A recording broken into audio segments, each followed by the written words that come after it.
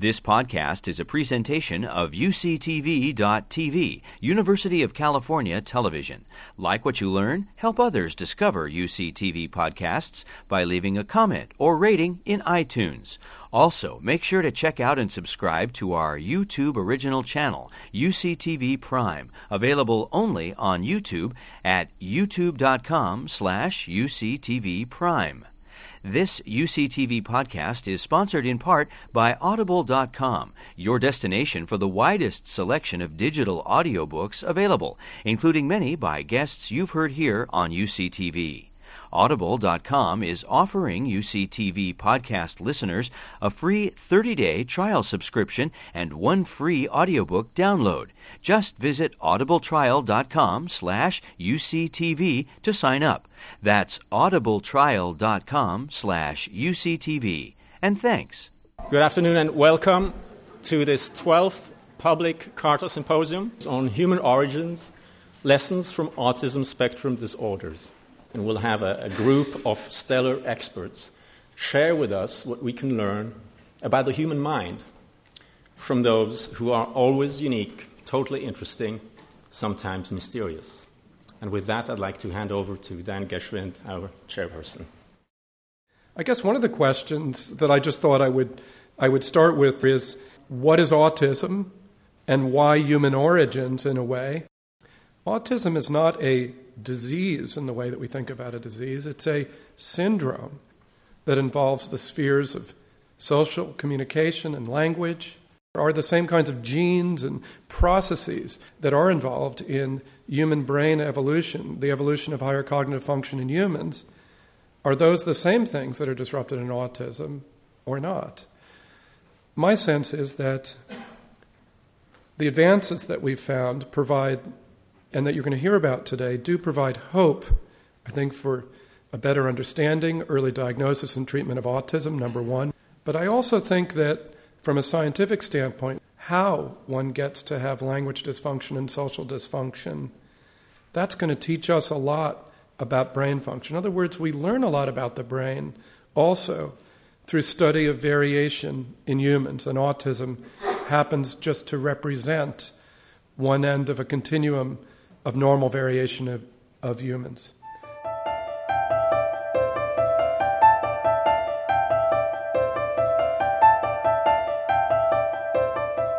So I have the pleasure of being the first speaker this morning, most likely because the human genome is really the place where human traits and, it's the aspect of humans that bestows upon us these uniquely human qualities that we have.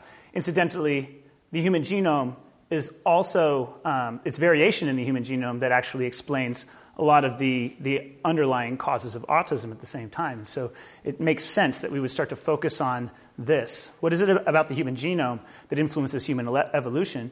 What is it about the human genome that it actually influences your risk of disease?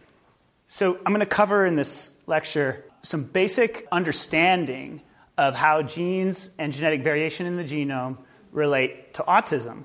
And then I'm going to jump to a more fundamental aspect of human genomics, which is how does mutation happen?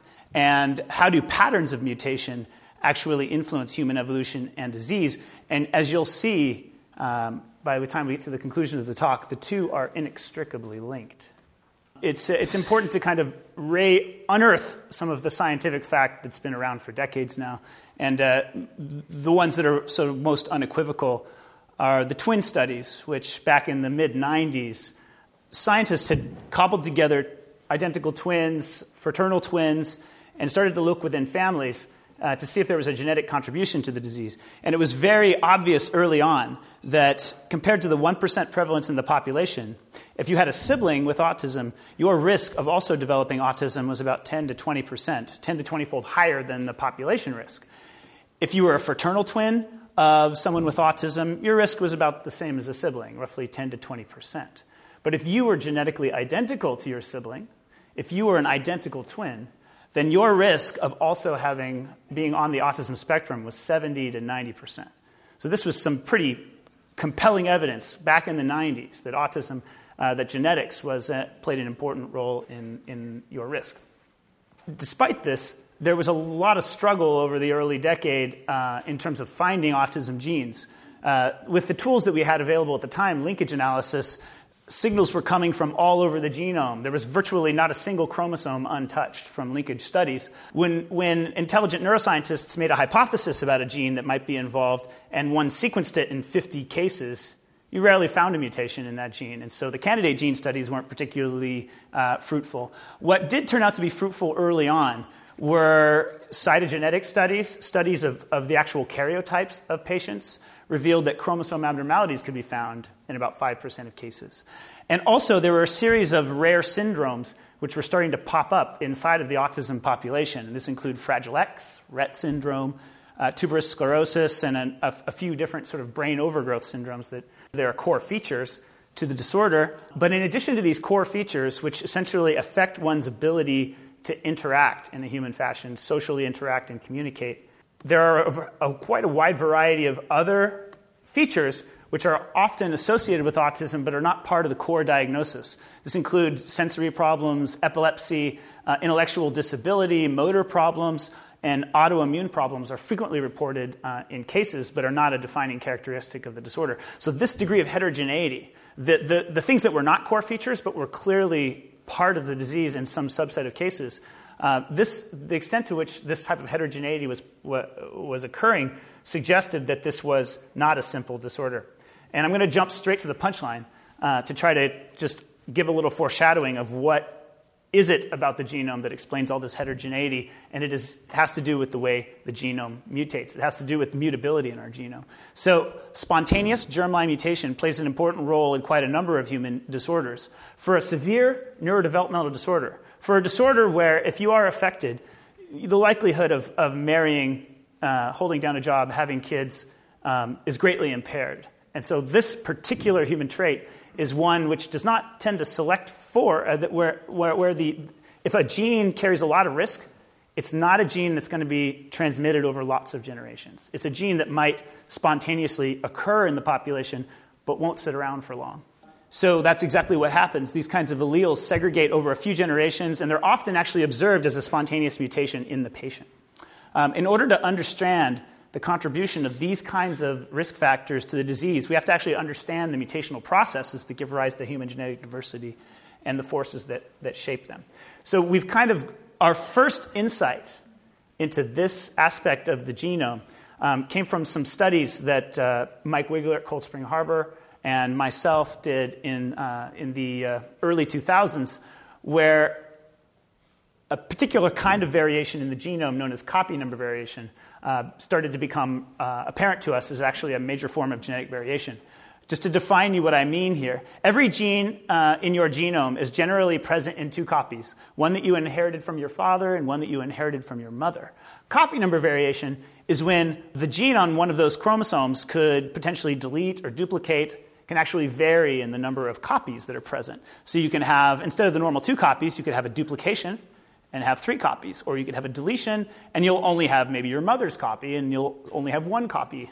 So this is the kind of genetic variation that in the early 2000s we had the ability to look at. So when Dr. Wigler and I started looking at this within autism, there was one thing that really jumped out to us right away, and that was the fact that if you did genome scans of mom, dad, and the kid, and you looked at the affected sibling, or you looked at the typically developing sibling in a family, one thing that jumped out at us was the fact that in cases of autism, we could find a spontaneous mutation that was not inherited from the parent in about 10% of kids. And this is only one class of mutation, by the way. We're not looking at all mutations. We're just looking at big chunks of the genome that spontaneously delete or duplicate. That's present in 10% of cases of autism. When we looked at the healthy siblings, we saw that in about 1% of the time. So there was a tenfold difference in the frequency of these things between an affected child and their healthy sibling. And sure enough, we've now looked at this across a lot of autism cases. We've looked across multiple psychiatric disorders, including schizophrenia and bipolar disorder. And this actually appears to be a characteristic not specifically of autism, but of severe neurodevelopmental and neuropsychiatric disorders in general. There's a very significant contribution from rare mutations, including mutations that occurred very recently in the family history. And when you start to focus in on these things, they really start to have very significant effects on risk, and they also have some kind of clinical, they tend to favor certain clinical phenotypes. So here's a nice example. This is chromosome 16p11.2. A deletion in this region carries a high risk of autism and intellectual disability. So you have about a 10-fold increased risk of having significant developmental delay, IQ of 70 or below. You also have significant risk of having autism. Does not carry much risk, if any, of other psychiatric disorders. Now, at the same site in the genome, this is a hotspot where mutations happen frequently. You can also have duplications of the same gene. When you have duplications of the same genes, I apologize, it's actually 28 genes, you also carry risk of autism if you duplicate the same genes. But there's a difference with the duplication is that it also carries risk of schizophrenia and bipolar disorder. So you have genes that can delete, you have genes that can duplicate, and you have contrasting sort of clinical presentations for the deletion and the duplication. The deletion is specific to autism and developmental delay. The duplication, slightly milder traits, and also a broader sort of psychiatric risk. Now, we've looked at other sites in the genome that are like this as well. Chromosome 1 has one of these hotspots where the deletion carries high risk of schizophrenia, no risk of autism, no risk of bipolar disorder. But you flip it around, and the duplication of exactly the same region now primarily associated with autism. So you have regions in the genome where reciprocal changes in the DNA produce reciprocal phenotypes. And we actually have cases where autism and schizophrenia are at opposite ends of the genetic extreme. Another classic example now is Williams syndrome, which some of you may be familiar with, and is notable with regard to how well-adjusted the affected children tend to be. This is actually referred to as the hypersocial disease. The duplication of Williams syndrome, significant risk factor for autism. So Williams syndrome and autism are yet another example of extremes. They truly are neurobiological, genetic, and phenotypic extremes. So we've started to look more at the characteristics. Head size is significantly affected, which is kind of our first link into a neurobiological trait. So deletion of chromosome 16 increases a larger head size and larger brain volume by about a standard deviation, and duplication has a reduced head size. And of course, this is now turning out to be a recurring theme. If you delete the 16p genes, you have brain overgrowth and association with autism. If you duplicate, you have brain undergrowth and more risk of schizophrenia, bipolar. Exactly the same thing is true on chromosome 1. The deletion is associated with microcephaly and schizophrenia. The duplication is associated with macrocephaly and autism. So there's a direct link between the genes, and there's a direct link between abnormal regulation of brain growth and autism. So to conclude this section, there are regions of the genome that are unequivocally identified, and we're starting to gain some insight into the neurobiological pathways involved and the clinical relevance. Now, jumping ahead to the second section of my talk, this has nothing to do with C and Vs in particular. This happened to be the first flavor of variation that we could really get a handle on.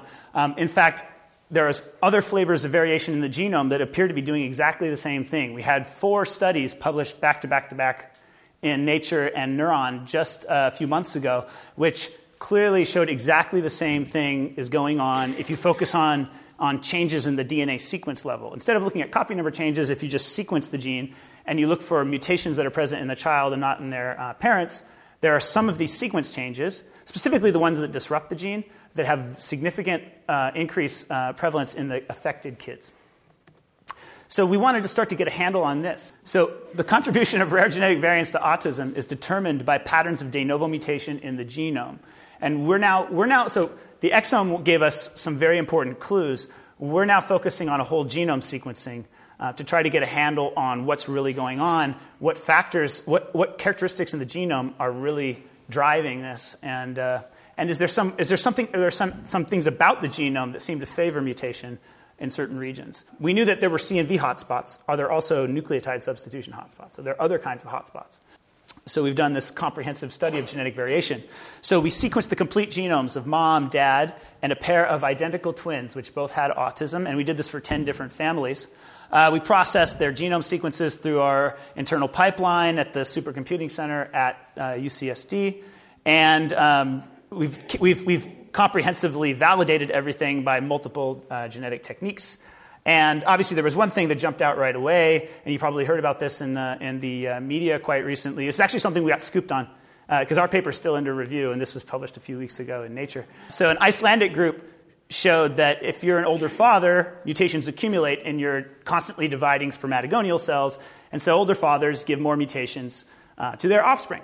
And this was already predicted going back to 1935, but finally we have the tools to actually look at it, and sure enough, it's true. According to our data, a father, every additional year you wait to have your child, that's just one extra mutation in the genome, compared to the average of 50 that are there already. So it's not as if older fathers are somehow, causing autism. That's not it at all. It's a very tiny marginal increase in risk every additional year that you wait. You have 51 mutations instead of 50. You wait another year, it's 52 mutations. So it's not causal of autism. It simply means that the burden of mutations grows, incrementally as men age. Now, in addition to that, there's variation in rate in the population, and most of the variation in mutation rates from one individual to the next is actually explained by their father's age. Now, not looking genome-wide at the total burden, looking at different regions and looking at the rate within different regions, it appears to be there's actually quite a lot of variation there as well. So there are very hot regions of the genome, and there are some very cold regions of the genome. And we've now tried to use some statistical algorithms to actually make estimates of mutation rate, and trying to incorporate the intrinsic properties of the genome and trying to see how much of the intrinsic characteristics seem to explain this regional variation in mutation rate. And as it turns out, we've tested all of these various different things, and the things that seem to explain it the most are, in fact, where the DNA is wrapped around protein affects how likely it is to mutate. The DNA sequence obviously has an effect on whether it's likely to mutate, and recombination rate, so whether or not the gene recombines at a high frequency, has effects on how likely it's going to mutate. We can explain about 90% of the variance in mutation rate using this kind of a statistical model. So basically, we're explaining most of the variation in mutation rate, and this is what it looks like when you look around the chromosome. We've never had the ability to estimate this before, so this is the first time we really can see how rates vary. And sure enough, you can have extended regions across a region of the genome that are very hot, and then you can have very cold spots. And now we have the ability to start looking into these hot spots and find out what genes are mutating at high rates, what genes are mutating at low rates. Interestingly, we noticed this region, which is actually associated with Prader-Willi syndrome and autism, and this has a very high mutation rate. I'll jump ahead to the punchline here. Disease genes are hypermutable. And the more essential the gene, the higher the mutation rate. So dominant genes that are associated with dominant disorders have higher mutation rates, and in fact, essential genes have the highest mutation rates, which was somewhat paradoxical. So to summarize, hypermutability is a characteristic of the genome, and paradoxically, mutation rates are very high in some of our most essential and important genes. So the hypothesis that this raises is that the human genome seems to be favoring mutations within functional elements. And the human genome seems to be programmed, actually, to mutate in ways that are going to actually create biological diversity in the population. So this comes to the notion that basically evolutionary selection for human traits might be a double-edged sword. So once something in the genome becomes important, essential, functional, somehow the genome seems to be adapting in such a way that mutation rates actually tend to go up, paradoxically, at those sites. So that concludes my talk, and I'd like to thank everyone in the lab, particularly Jake Michelson, who did all of the clever statistical work on the project, and of course our colleagues, Beijing Genomics Institute, for doing all the genome sequencing. Thank you.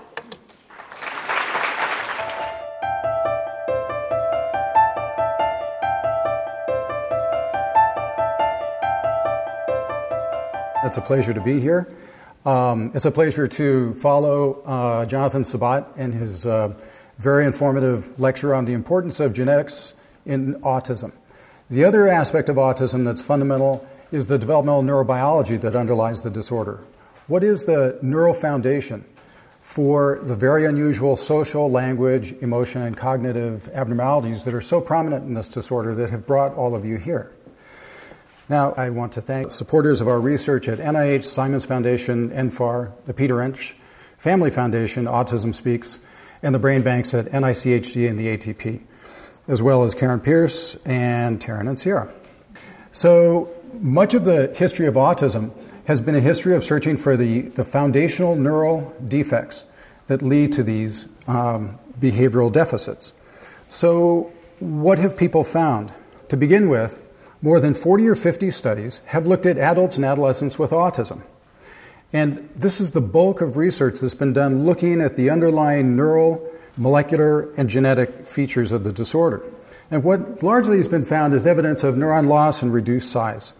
So decreased sizes of a number of different structures, the amygdala, which is involved in emotion processing and memory, fusiform involved in faces, Purkinje neuron in the cerebellum, a structure involved in a wide variety of motor and non-motor functions, reductions in the size of neurons, dendritic arbors, and mini columns.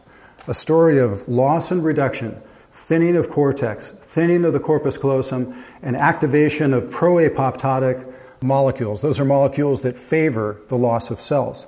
So the picture of the older autistic brain is one of loss and reduced size. Is that what's underlying autism? Is that how the disorder gets started?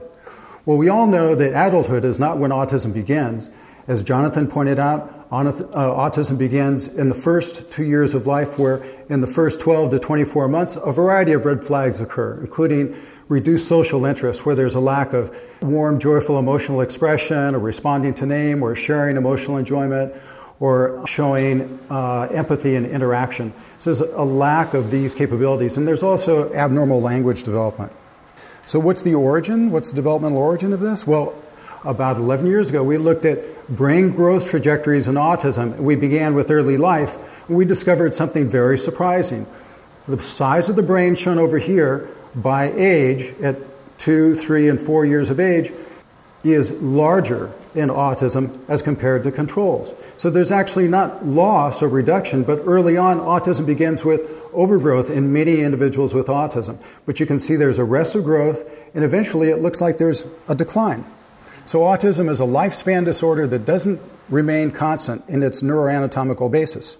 When we looked at our data, 80% of our individuals, 2 and 3 and 4-year-olds, had brain sizes that were greater than normal average, the white line being normal mean average for age. This is a child with macroencephaly whose brain volume is about 50% bigger than anybody in this room, a 3-year-old boy, as compared to a normal average kid. This finding has been repeated by a number of other groups as well.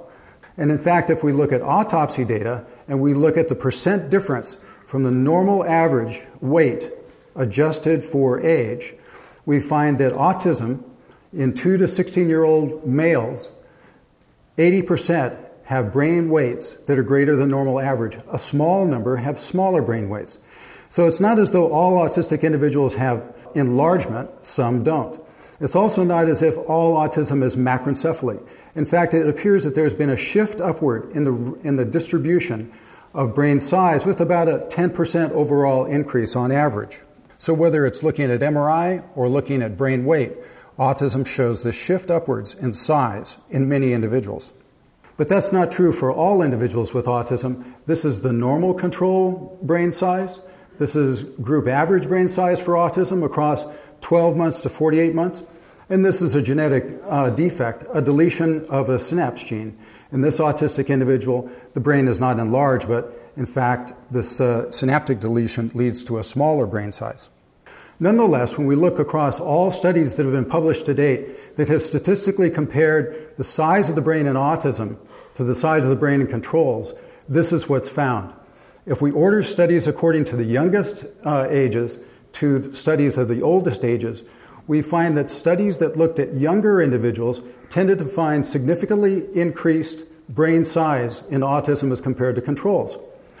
The black are studies that found no difference. They tend to be out here, and studies that found a reduced size in autism tend to be adolescents and adults. So there appears to be a change in overgrowth, arrestive growth, and eventual decline. So what might be the cause of excessive size of the brain in autism? This seems like a very robust phenotype that we should be looking into. We decided that we would look at prefrontal cortex. Prefrontal cortex is important for higher order social, emotion, language, and communication functions.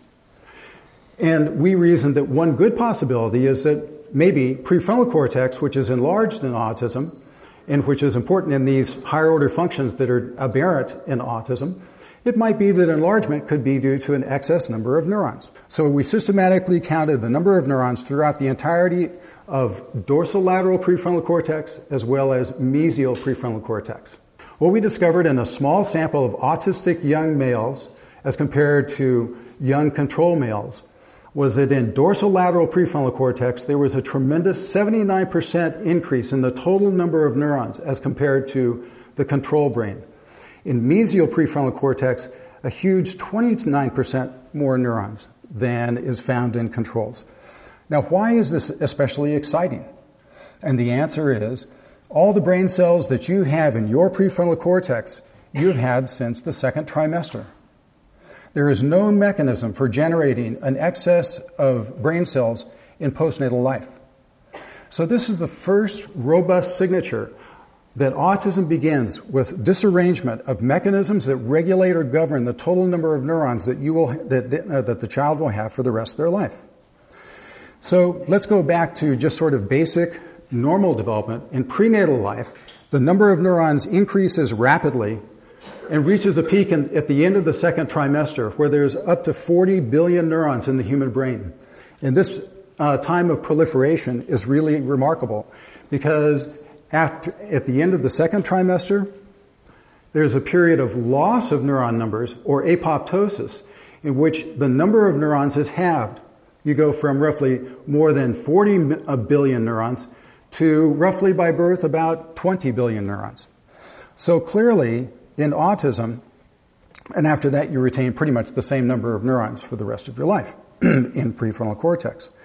So in autism, it's possible that the excess number of neurons could be due to either a profound excess in the proliferative mechanisms leading to not just an excess number as you see in normals, but an excess beyond that excess. Or it could be that in autism, there's a normal number generated, but there's a failure to get rid of the extra neurons that are generated in the second trimester during this third late trimester stage of apoptosis. And it's possible that some autistic individuals may have autism for one, others for the other reason, or there may be a combined reason. We have data that I'm not going to show you that suggests that there's a continuing loss of neuron numbers in autism. Now, this is especially interesting for the purposes of the present symposium. Where does all this excess likely come from? Well, as I said, two possibilities. One is mechanisms that generate and other mechanisms that eliminate.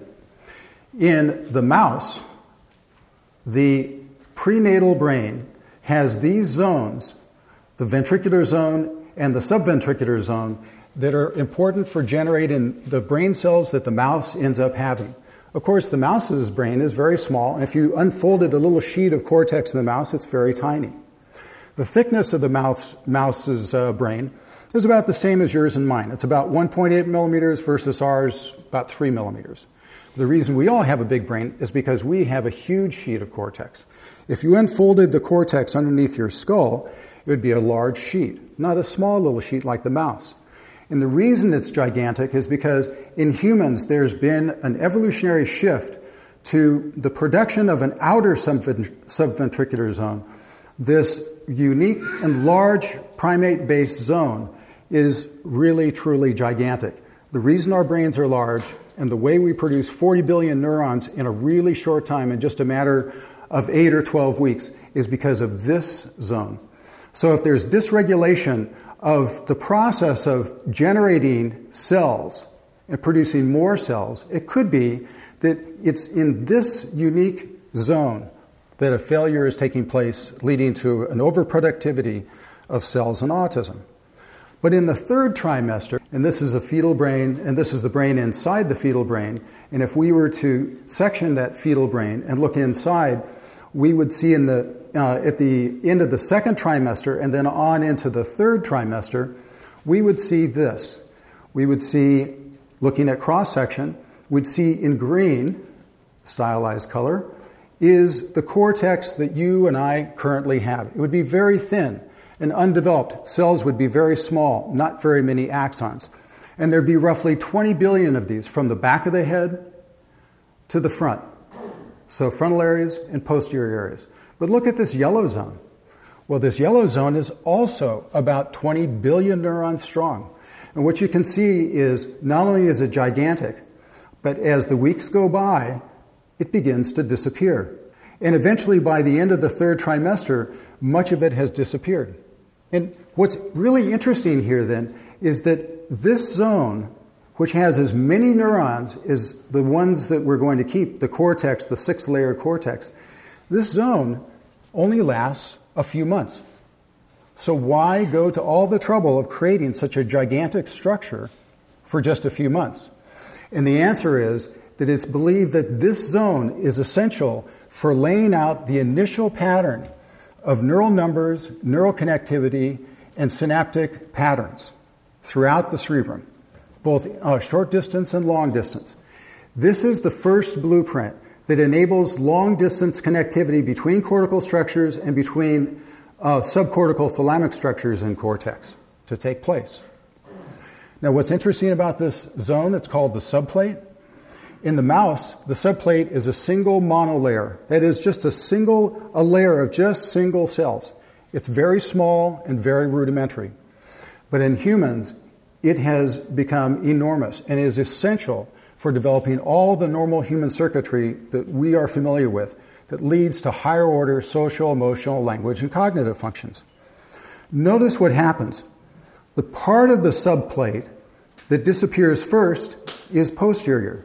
This part back here, the part that's involved in visual spatial information processing. The part of the subplate that's last to disappear is this part up here. That part is responsible for developing the initial circuitry that's part of social, emotional, cognitive, and language functions. The frontal part, and that's the part, this is the part of the brain where we found a 67% excess of neurons globally. 79% here, 29% there. So it's possible that this very unusual, specific evolutionary invention fails to do its job, maybe fails to disappear. Maybe the reason it fails to disappear is because it's actually not maturing and developing normal circuitry. So the signals to remove it aren't taking place. We don't know yet. It could be either genesis or apoptosis. So does excess neurons explain autism and the size of the brain? Well, it's a little more complicated than that. If we look at the number of neurons in frontal cortex and we compare it to the overall size of the brain, and we look at normal boys, we find if there's fewer frontal neurons, there's smaller brain weight. If there's more frontal neurons, there's greater brain weight. If there's a lot more frontal neurons, then the brain is much larger. But look at autism. These people out here have twice as many brain cells as these normal individuals. These individuals with autism have twice as many brain cells, and yet they don't have the predicted size of overall brain size. For that number of neurons, their brain ought to differ by this much up here, but it doesn't. So why is that? The answer is very simple. It turns out that there is not a uniform increase of neuron numbers in autism across the brain. There's a non-uniform change in neuron numbers in autism. In green, these areas of frontal cortex show a huge increase in neuron numbers. But if we look at these posterior regions of cortex that handle visual spatial information, they actually show fewer brain cells. So there's a non-uniform pattern of neuron numbers. It appears that autism involves an abnormal patterning of the number of neurons. And this is based on not only our studies, but the studies of other individuals. So autism is a very complex disorder in which there's a disruption of the normal circuitry, the normal number of neurons, and the normal connectivity cortex-wide. Not shown here, and somehow I left the slide out, is the fact that all of these different studies, several different groups, independently, all looking at the young autistic brain, all find, whether you're looking here or looking at brain cells here, that they're all smaller. There's a reduction in the size of neurons or brain cells in autism across the cortex and across individuals who've examined the autistic brain. That suggests a failure of the normal growth and development of the structure. So not only is there a disruption of the pattern, but there's a failure of the full maturation of brain cells and brain circuitry. Is this found only in postmortem data? Well, this is data from looking at MRI using a measure called gray matter. So gray matter is the number of brain cells. What we found, and others have found, is that the amount of gray matter in frontal cortex is greater across all these different studies than is the case occipitally. So there's a gradient of pathology in autism with greater deviation frontally, which we think is due to excess neurons, than there is posteriorly. So what might this be due to? So if we look at frozen tissue from dorsolateral prefrontal cortex, what we found are genes that are abnormally expressed in young autistic males. What do those genes do? Those genes are involved in the regulation of the number of cells and their functional integrity. We found genes that are involved in these genetic processes that control the cell production, the number of cells produced, that control detection of DNA replication, and making sure that if there is defective replication of DNA and there's damage, that it's either corrected or the cell dies. But we found that genes that regulate DNA damage detection and repair are turned down. We found that genes involved in apoptosis, that is, getting rid of excess neurons, is turned down.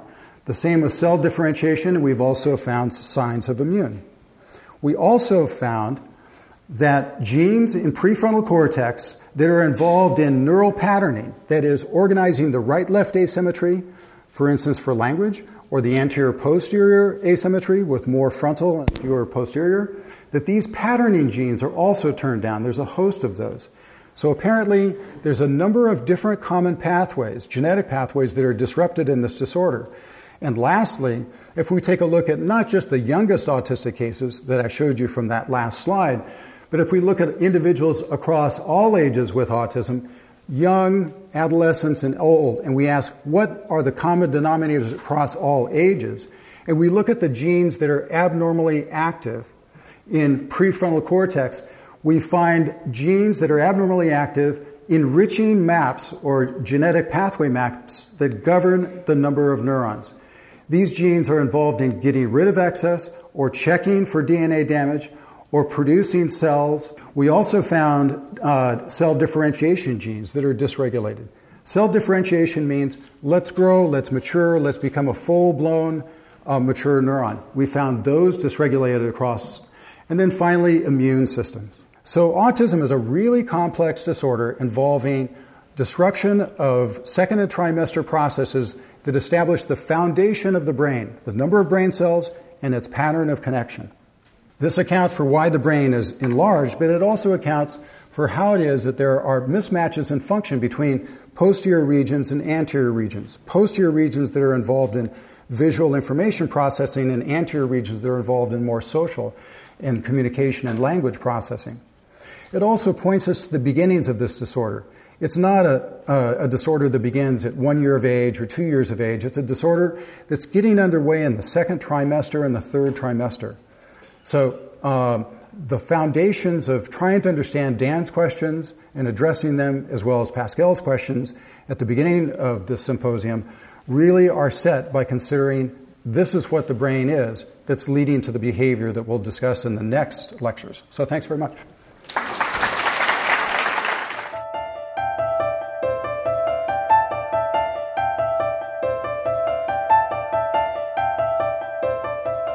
We heard from the first speaker that CARTA is particularly interested in issues such as where did we come from and how did we get here? And what I would like to talk about today is addressing those questions not from an evolutionary point of view, but from the point of view of developmental science, from the point of view of a young child development, particularly typically developing children and its implications for autism. So what's the issue here? The issue is that while we can look out and see other people move, we don't just see them as dynamic sacks of skin moving across the earth.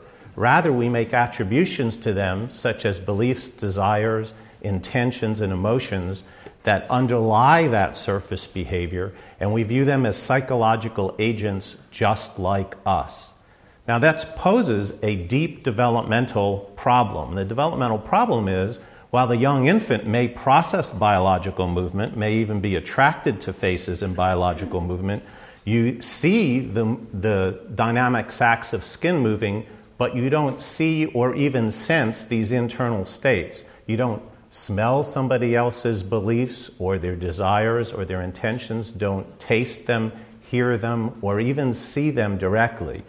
Nonetheless, young children do seem to make attributions about these internal states, and the issue is, in the first talk, how did we get there? How does this come to be? Children don't learn about this in school, and the research in developmental science is showing that it lies even prior to learning language, and in some days may help, or at least interact with, language acquisition in some very, very interesting ways.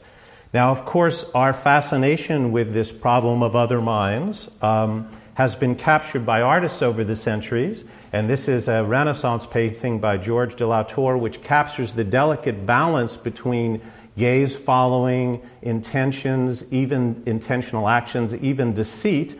I want to show you here that we see a young nobleman looking into the eyes of a fortune teller, but while he's looking there, this young woman looks at his eyes, and she's doing so for a particular reason, which is depicted in the painting, and you'd notice if you studied it, and that is that she is trying to cut his gold chain and steal something valuable to him.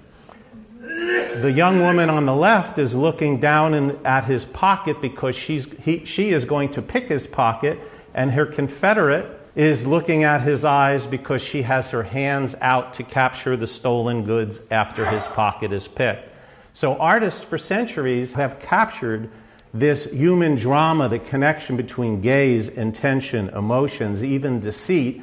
They do so remarkably on flat two-dimensional canvases, and the art historian Ernst Gombrich talks about us bringing the viewer's share, our psychological attribution, to the painting, which gives us great aesthetic pleasure. Developmental psychologists, of course, need to break down what you see in this painting into simpler elements to study it, and gaze following is one of those simpler elements that has been studied by developmental psychologists and people who are interested in development of autism spectrum disorder, such as Simon Baron-Cohen and others. And it turns out that children with autism are very poor, as you know, have impairments in gaze following. I want to talk about the origins of that a little bit, and before I do, I want to show you how we test that in typically developing children. Here's a 12-month-old child in our laboratory sitting face-to-face with an adult. The adult turns to the side to look at one object, and the typically developing 12-month-old looks to the side as if attached by a bungee cord, following the gaze of the adult. Very, very interested in following the gaze, which turns out to be informative about another person's intention and how well a child does this at 12 months of age before they start producing words turns out to be predictive of word growth in other studies that we've done. But the puzzle gets deeper and even more interesting because typically developing 12-month-olds do this phenomenon of gaze following very subtly. If you turn and look with your eyes open, they will follow your gaze. If you close your eyes and turn to the side, they will not follow the gaze. They treat it just as a random movement, but not that you're psychologically attached to this external object because you've cut off the organs of perception. 12-month-olds seem to know a lot about looking and seeing. But they make a very interesting mistake. We did a study where instead of closing their eyes, we blocked off the adult's perception of the external object by using an inanimate object like a wall. But in our study, we used a blindfold, a cloth that we could put over the adult's eyes. And we did a control where we had that same cloth on the forehead. It turned out that 12-month-olds mistakenly followed the gaze of the adult, even though their eyes were covered and the adult couldn't see anything when they turned to the side. So the puzzle is, why would a 12-month-old know not to look when an adult has their eyes closed, but make the mistake of following gaze when the adult's eyes are covered by an inanimate occluder, a blindfold? And the hypothesis we came up with is that the child may have had self-experience with their own body of opening and closing their eyes and recognizing the effect that their own agency of opening and closing their eyes has on their own perceptions. and could use this information to project and understand somebody else's psychological state if they acted like me, if they did the same movements that the self is doing. Now, this led to a training experiment, an intervention experiment, and the intervention was, if that kind of hypothesis has any merit, if you give 12-month-olds who don't understand the property of blindfolds massive blindfold experience, they should get better. And we did that study. And what we did is we had objects laid out on the table instead of in front of 12-month-olds. And when they looked at the very interesting object in front of them, we put a blindfold in front of their eyes so they couldn't see it. Then we took it down and they fixated another object. We put a blindfold up in front of their eyes so they couldn't see it. This went on for 7.5 long minutes. But we gave this child experience on their own body that the blindfold blocked their view. And then the adult, for the very first time, wore a blindfold herself and turned to the side. And the research showed that children who had self-experience with blindfold no longer made the mistake of following somebody else with a blindfold. Control infants who are given training with a blindfold with a slit cut out in the middle still made that mistake. They gave an experience of the black cloth coming up and down, but they could see through it and didn't have the self-experience that a blindfold blocks their view. So we randomly assigned children to this treatment. Those with self-experience that the blindfold blocked view now made different attributions to others. And that led us to this like-me hypothesis, which I think plays a role in typically developing children. I'm going to make an argument that it plays a role psychologically. It's helpful for understanding children with autism. And the hypothesis is that self-experience in the typically developing case transforms our understanding of others. When others act like me, they have inner states like me. And this can be a process for developmental change. I want to go forward now to another phenomenon. The other phenomenon is that we don't just look where other people are looking, but we act like other people act. And young children in particular do that. They mix imitation of others with their own innovations. They get ideas from others in the social context and mix it with their own discoveries and own innovation to plan their action. Human infants, typically developing infants, are prolific imitators. Research has shown that there are impairments on imitation in children with autism. Now, the fact that humans are prolific imitators has been of interest for a long time. Aristotle said this: imitation is natural to man from childhood. One of his advantages over the lower animals being this, that he is the most imitative creature in the world and learns at first by imitation. Aristotle would have been a good member of CARTA. He was interested in where we came from and how we got there, and he thought that imitation, this coupling that we have with other people, the perception-action loop that is tightly there in typically developing children, is important. Imitation is an important social venture for typically developing children because they can learn how to use tools from watching others. They don't have to just independently discover how to use the tools or discover it by trial and error, but can simply use others as proxies, observe what happens to social agents in the external world, and apply that to the self, multiplying their learning opportunities, using others as a model for others who are like me as a model for the self, and accelerate learning. Now, we've done many, many studies of imitative learning in young children, and I want to show you a 30-second clip of a typically developing child in my laboratory imitating, because you can see the delicate dance between the adult and the child as they are imitating. This was a case where Alan Alda came to my lab to do a Nova movie, and we have a little outtake of it that I'll tell you about. Here's a young child. Notice the gaze looking down at the object, up at the person. Down at the object. He puts beads in the cup. The young child doesn't have any linguistic description of what to do. We didn't tell her what to do. She simply watched, did the same thing, and was quite happy with herself. Then I take a camping cup and I do something unusual. I turn it over, squash it with my hand. She looks at the object, the person, the object. And she does the same thing, imitating. Now, he pulls apart an object that we built on our lap, pulls it apart. She looks at the person, the object, the person. Good pop.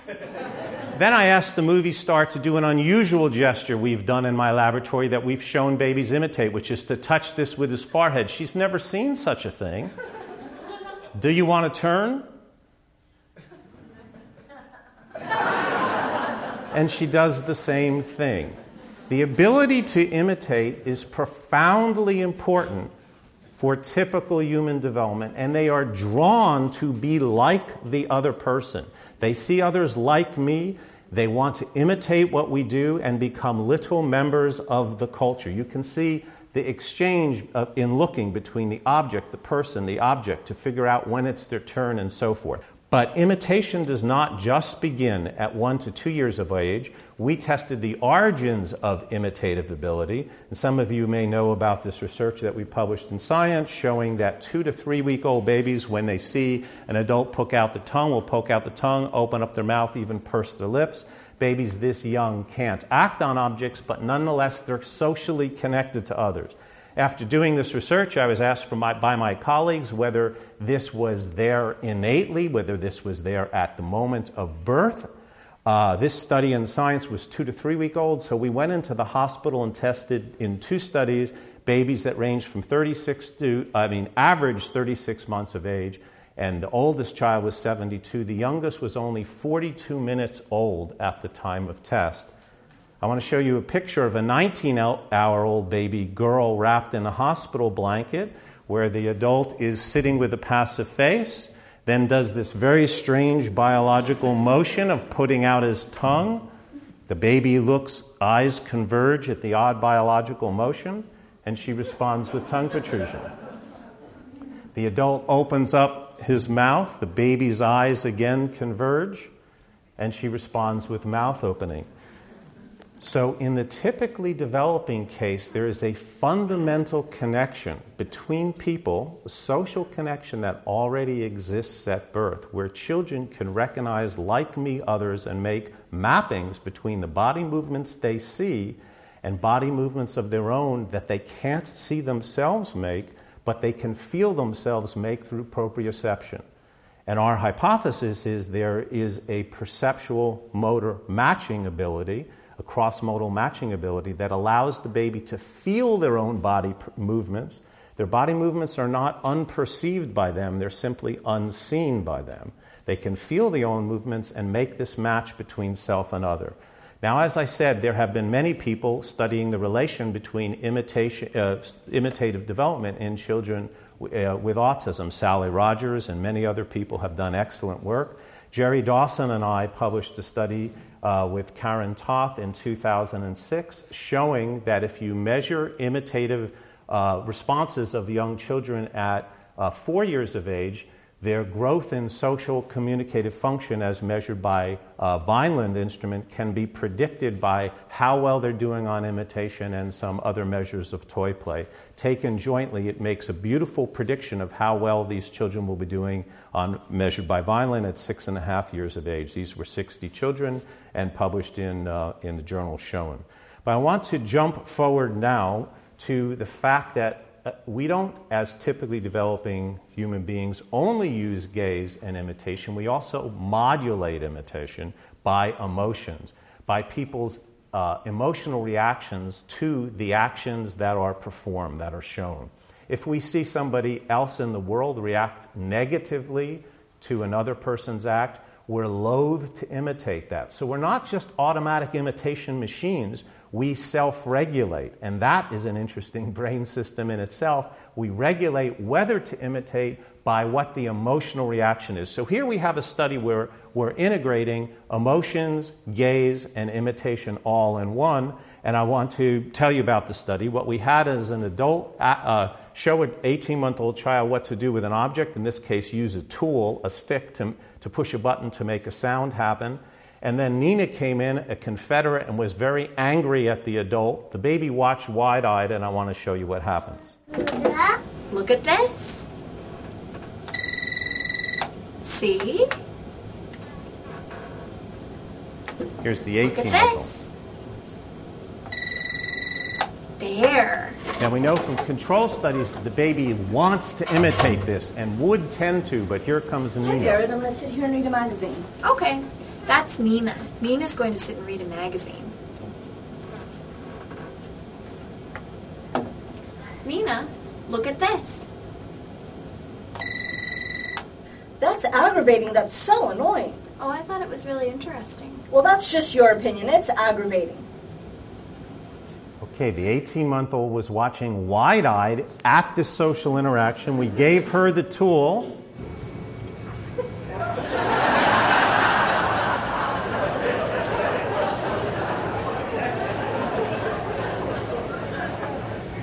Wouldn't you love to have a brain measure at this moment to figure out what's happening neurally, something we plan to do? Now, there are two hypotheses about what's going on very briefly. One is the baby might just be shut down because she saw anger, and the other one is she might be able to integrate imitation, gaze, following, and emotions. We think it's the latter. The way we tested this is we had the adult get just as angry at the baby and then leave the room. So the baby had experienced the negative emotion, but the adult wasn't there to watch the baby. And what the 18-month-old baby did is look to see the adult was out of the room, picked up the stick and did it themselves. So I'm going to skip, in the interest of time, those slides and just say we are now looking at neural bases and neural correlates of imitation in 14-month-old babies using EEG setup. This is collaborative work with Peter and Marshall. So, last two slides. The like-me hypothesis is a hypothesis about development, and I think this pathway, behaviorally, may be impaired in children with autism. I believe, to begin with, typically developing infants have an action representation system where there's an intrinsic connection between perception and production of acts. And we're beginning to learn something about the neural basis. But it is manifest by newborn imitation. At the moment of birth, there's a connection between perception and production.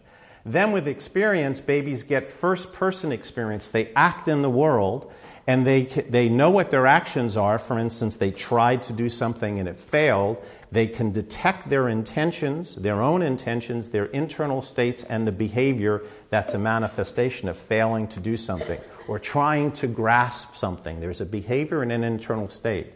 With this first-person experience, they now can recognize others who act like me, others who generate that same behavioral state, and they make an attribution that people who act like me have internal states like me.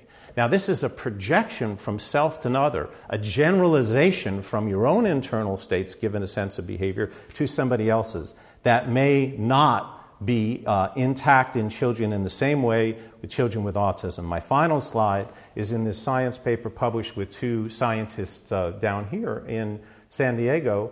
We talked about a developmental approach for perception, action, coordination, and its implications for atypical development and bringing together multiple disciplines. By looking at how children learn socially, we'll not only know more and learn more about them, but we'll learn more about ourselves, and perhaps we'll be able to address the CARTA questions. Thank you. You've been listening to a podcast by University of California Television. For more information about this program or UCTV, visit us online at uctv.tv.